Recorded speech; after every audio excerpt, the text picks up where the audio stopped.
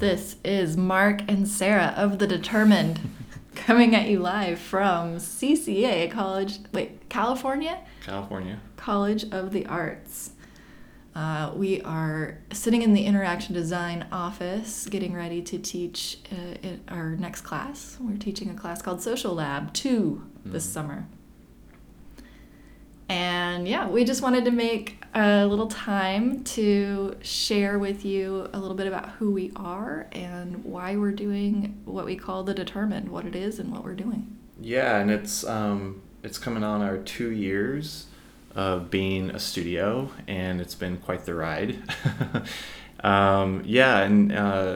podcast idea is a little bit of an experiment. This is something new that we're trying, and we hope to share more about us and our studio, as well as the stories of those that we admire, the people that we work with, our colleagues, our friends that are doing kick-ass work. We hope to interview them down the road and give you their stories as well.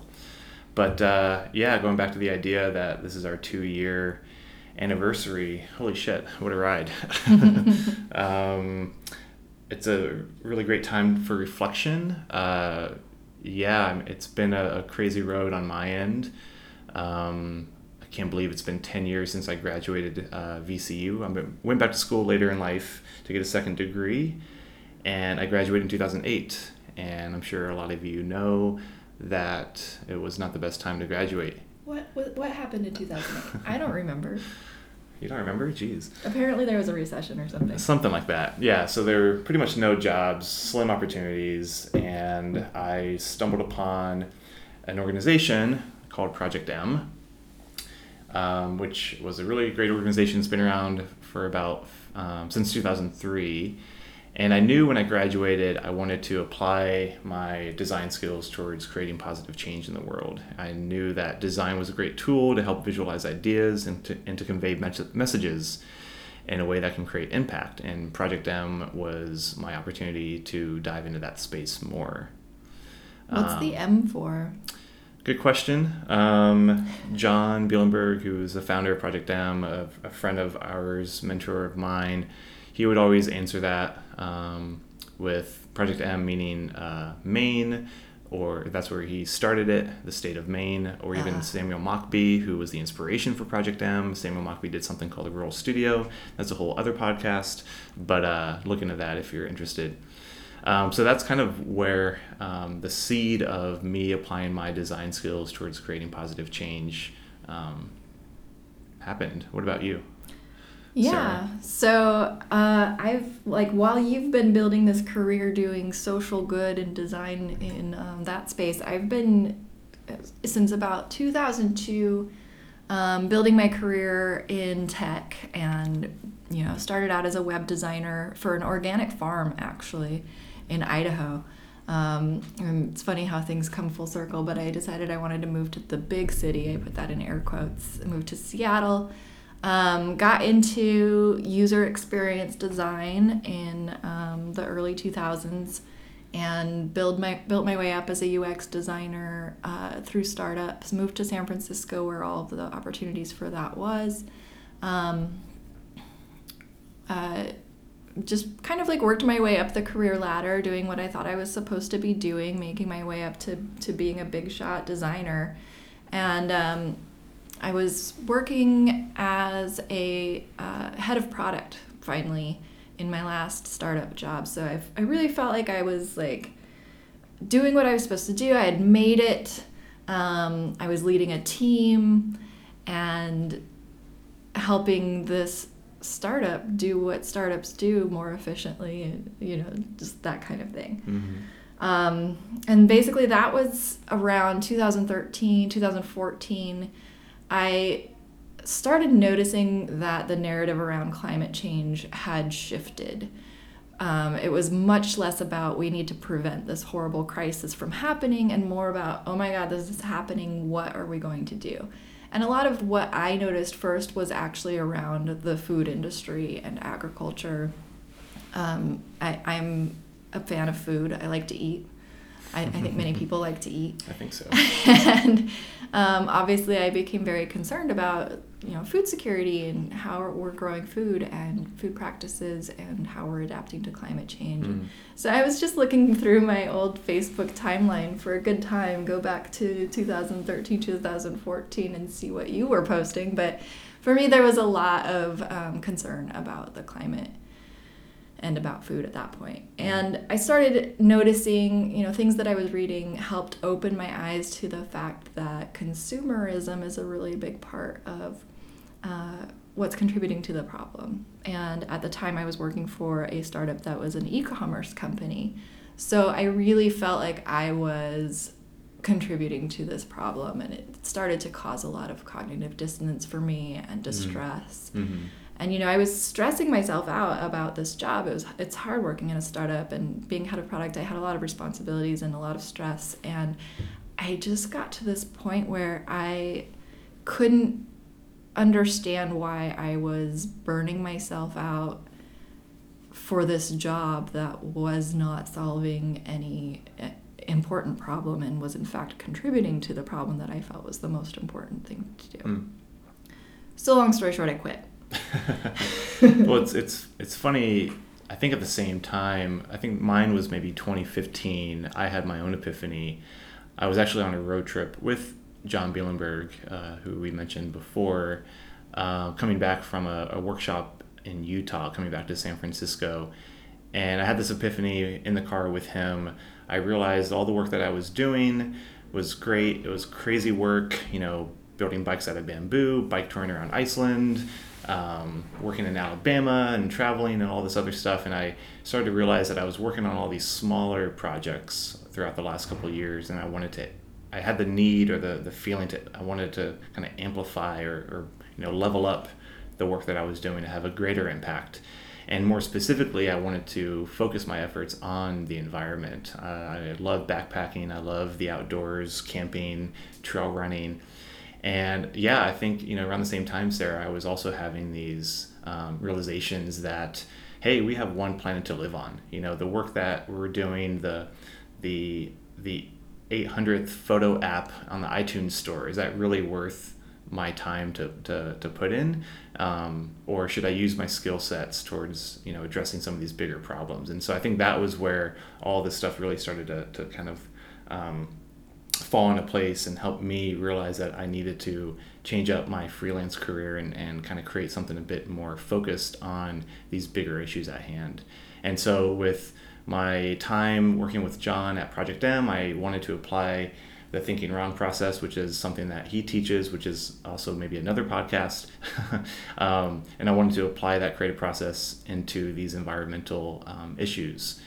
And in my work, I've seen the power and the impact of what people can do when they collaborate, whether it's designers, writers, programmers, people in the non-creative space, people with a wide range of skill sets and backgrounds. I can just see the impact that they have. And so I think that was really around, just over 2 years ago. I woke up one morning and realized I wanted to, like I said, level up my professional career. And I think the seed of starting a studio started to be planted. Cool. Yeah. So for me, I didn't know that I wanted to start a studio per se, but I knew that I wanted to try freelancing for a while. I was totally burnt out, having some serious health issues from all the stress of startup life and just almost PTSD when I thought of going into an office. So for a while I needed to freelance, work from home, and just figure out how in the world can I make a living with my design skills, strategic skills. I really enjoyed leading a team and helping that team work more efficiently. Leading brainstorming sessions and things like that I was doing as a head of product in a startup. Can I do that as a freelancer? So I started talking to a ton of people who were already doing some sort of freelancing or consulting. I was doing a little bit of design education in the meantime just to make ends meet. And so what I didn't know at the time, but what I was doing was building my skills as a designer. You have the skills of creating the pixels, the things on the screen. But there are also all these soft skills like teaching or facilitating or communicating or helping teams collaborate. And in the 2 years since 2014, 2015, I was basically building up those skills and meeting people who understood how to help me learn what I needed to learn, which is how I met Mark. A mutual friend introduced us. She was like, you are interested in design education and social good and using your design skills and facilitation. You need to meet Mark, because that's basically what he's been doing. Another conversation like that where I was like, what can I do? A friend said, you need to go talk to these people at Factory X. And so I went to Factory X. I met Tom Chi. He's a very inspiring individual. I started doing a fellowship there. I did a fellowship with them for 6 months, working with their team that taught the prototype thinking process that Tom Chi invented to social entrepreneurs. We would take them through these 4-day intense prototype thinking workshops, having them prototype and test something intensively, like 20, 50, 60 times in these 4 days. And so I learned a ton about how to take social entrepreneurs through this rapid prototyping and testing process. And then in those months, Mark, was getting this idea to start this studio. He had this gig with somebody to facilitate some workshops in Tahoe. And it was with a group called Elephant, an event called Design It. And his co-partner dropped out at the last minute. So he called me. And so we got together in Tahoe and led these 2 nonprofits through a combination of Mark's thinking wrong stuff and the prototype thinking stuff that I had just spent some time learning. And it was a really quick whirlwind thing with these nonprofits, but it worked really well. And so I kept, the gears kept ticking in my head afterwards, like, hey, Mark, hey, Mark, I think we should actually make this a thing. Like, these 2 processes make a lot of sense together. I think we've got something really unique here. I think we should actually, start to do this. And how I describe it to people, we kind of had a coffee date for about a month or month and a half of just talking out loud what this might look like and just making sure we're on the same page and just... we were starting a business relationship. That's pretty intense. It's kind of a big deal. It's a big deal, yeah. And so after about a month or so of our tea dates, I think we officially said yes in maybe April or May, as just okay, let's just see what this does, see where this goes. And I think we dedicated X number of hours a week.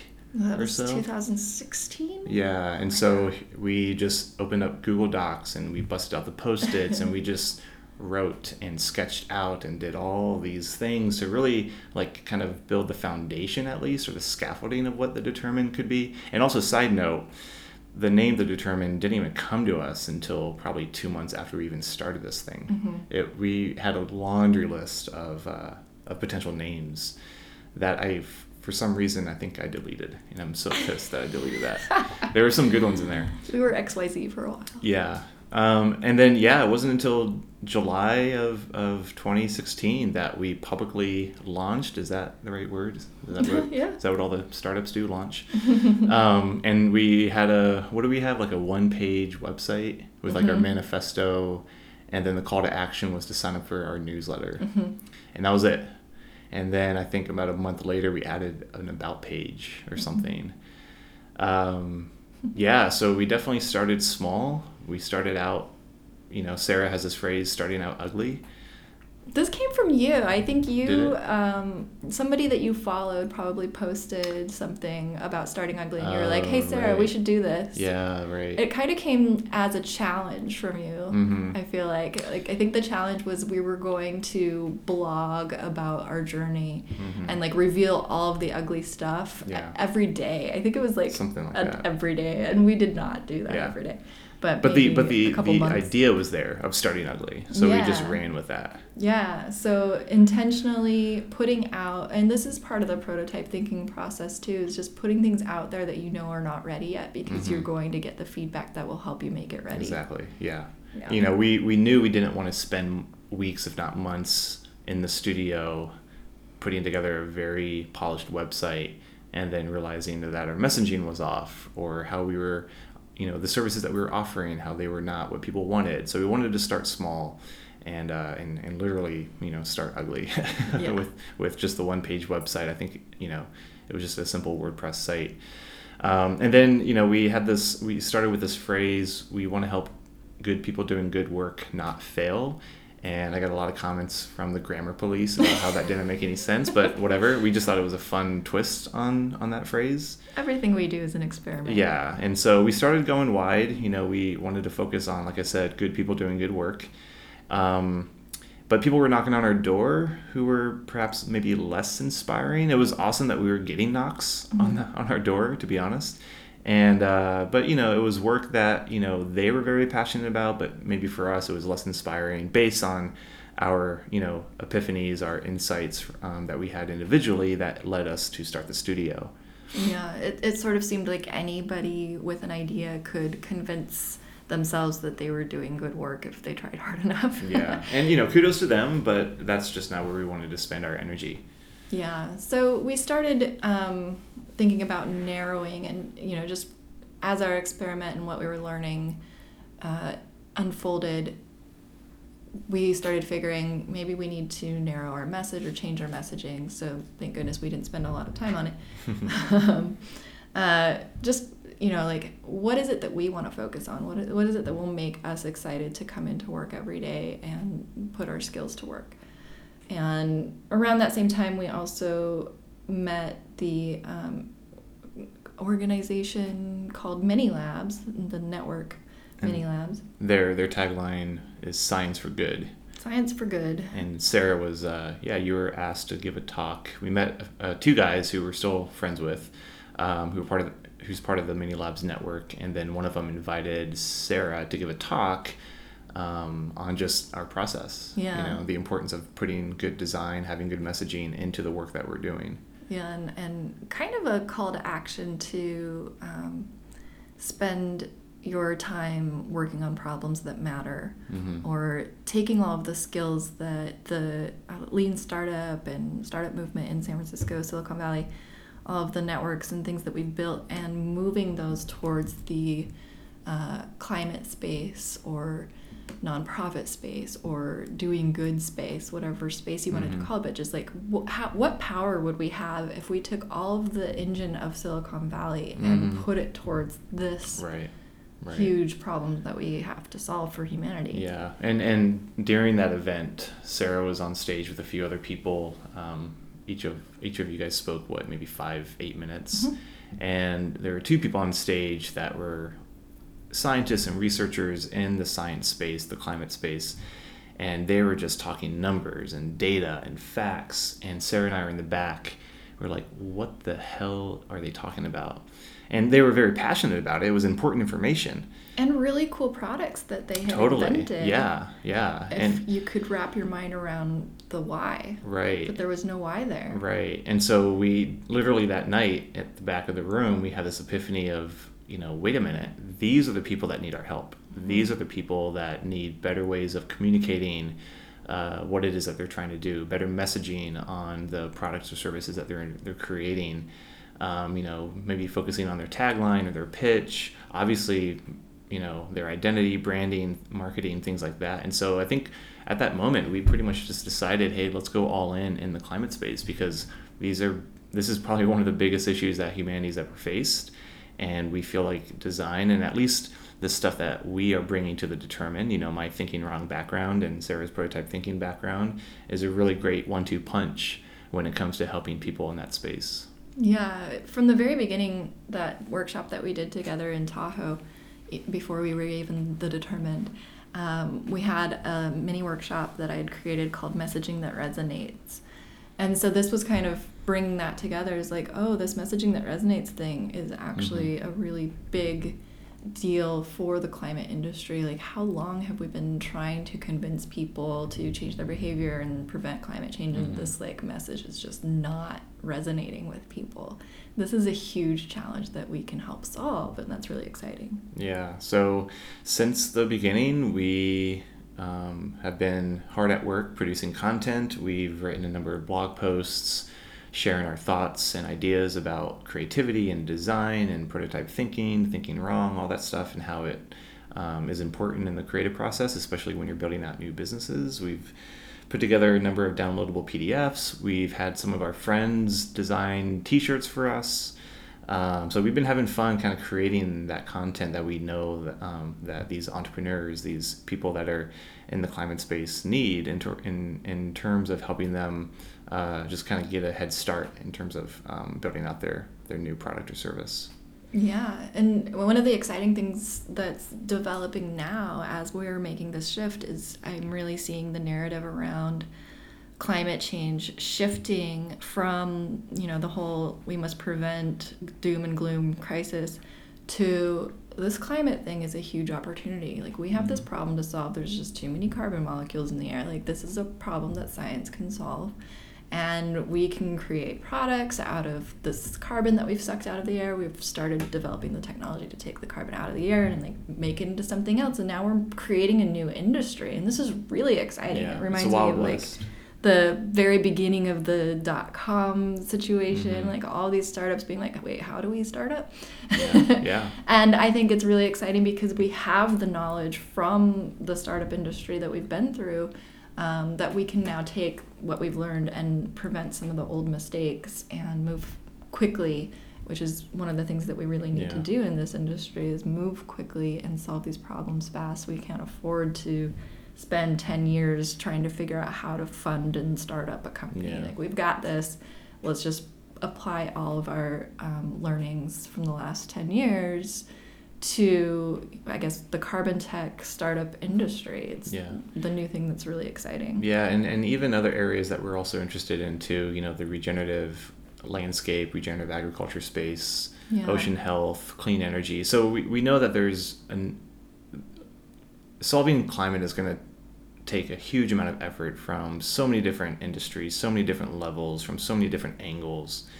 And, I think with us narrowing down our focus with this particular space, and then even within that, a few pillars within that space is helping us better provide the creative services and the things that we know we can offer them, those entrepreneurs in the space, those companies, those accelerators, the foundations, the universities. Like I said, it's going to take all levels, all industries to help solve this big, gnarly crisis that we're facing. Yeah, and I think the last thing that I would say is I want to share this story because for me, as a designer, design is problem solving. And there are a lot of people around me in San Francisco. I look around, there are a lot of people who have problem solving skills in some way or another. Maybe not design, but maybe it's copywriting, or maybe it's finance or whatever. I think it's really going to take all problem solvers to come together and focus those skills on solving this problem. For the next 10, 15, 20 years, we really... It doesn't make sense to me for anyone with problem-solving skills to be working on problems that are just like, how do I sell things to rich people? Or another photo app. Unless you're trying to sell things made out of carbon to rich people. Let's just shift that over. Let's shift it to there, yeah. So my call to action is, if you are someone who has problem-solving skills, how can you use those skills to solve this huge problem right now? Yeah, and I guess my call to action would be that if you are someone in the climate space, whether it's carbon tech or, ocean health, clean energy, regenerative landscape, regenerative agriculture, give us a call. Sounds cheesy, but we're here. We know that we can help you, create the impact that your product or service wants to have in the world, to help those in need, to help us solve these big challenges, and we're excited to jam with those that are putting in the work. And so with that said, Sarah, happy 2-year anniversary. And you too, Mark. Thanks for hanging out. It's been quite the ride. And as we mentioned earlier, this whole podcast thing is an experiment. This is something new that we're going to try. Check out our old blog posts. We have a newsletter that we send out whenever. We call it our mixtape. Our mixtape, yeah. You can check us out at thedetermined.co. We're on Twitter, Instagram, and I guess on Facebook, right? Yep. LinkedIn, I guess. Yep. Yeah, so, we're at just shy of 25 minutes. We hope the future podcasts that we have will be a bit shorter, but we wanted to take this opportunity to kind of share our origin story to give you all a better sense of just where we're coming from and why we're doing the work that we're doing, and hope that this sparks something in you, and would love to, to continue the conversation. So yeah, thank you. Cool. Later. Bye. That was good.